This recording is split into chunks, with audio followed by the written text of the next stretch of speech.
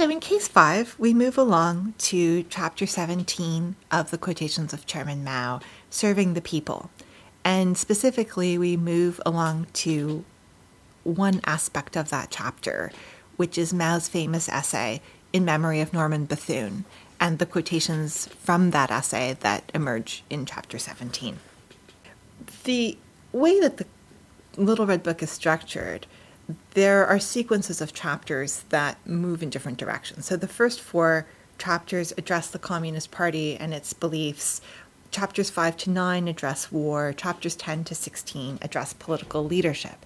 And at that point, we have a turning point with chapter 17, Serving the People, which turns toward the question of what we might call public service, and to the question of self-sacrifice. And of 9 quotations in this chapter, the first 3 directly invoke the concept of serving the people. And the first of these quotations says, quote, "We should be modest and prudent, guard against arrogance and rashness, and serve the Chinese people heart and soul," end quote. And so there's a kind of spirit of service to the state that is very clearly noted. And then in the 4th quotation, the figure of Norman Bethune, who lived from 1890 to 1939, is introduced. And he was a Canadian communist surgeon, known in Chinese as Bai Qiu-en, and he worked with the 8th Route Army, the Communist Army, during the Second Sino-Japanese War, and he ultimately died of blood poisoning contracted on the battlefield. And the 4th quotation of this chapter personifies service, and it begins by saying, quote, "Comrade Bethune's spirit, his utter devotion to others without any thoughts of self, was shown in his boundless sense of responsibility in his work and his boundless warm-heartedness towards all comrades and the people," end quote.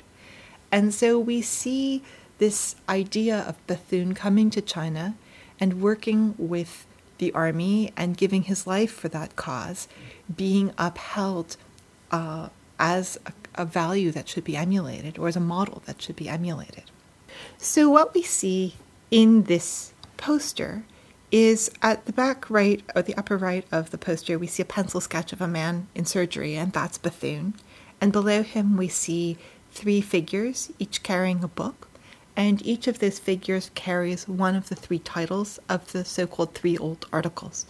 And one of these 3 old articles is Mao's essay, In Memory of Norman Bethune. The poster, again, has a title. It says, Quotations from Chairman Mao Zedong. "We must all learn the spirit of absolute selfishness from him. With this spirit, everyone can be useful to the people. A man's ability may be great or small, but if he has the spirit, he is already noble-minded and pure, a man of moral integrity and above vulgar interests, a man who is of value to the people," end quote.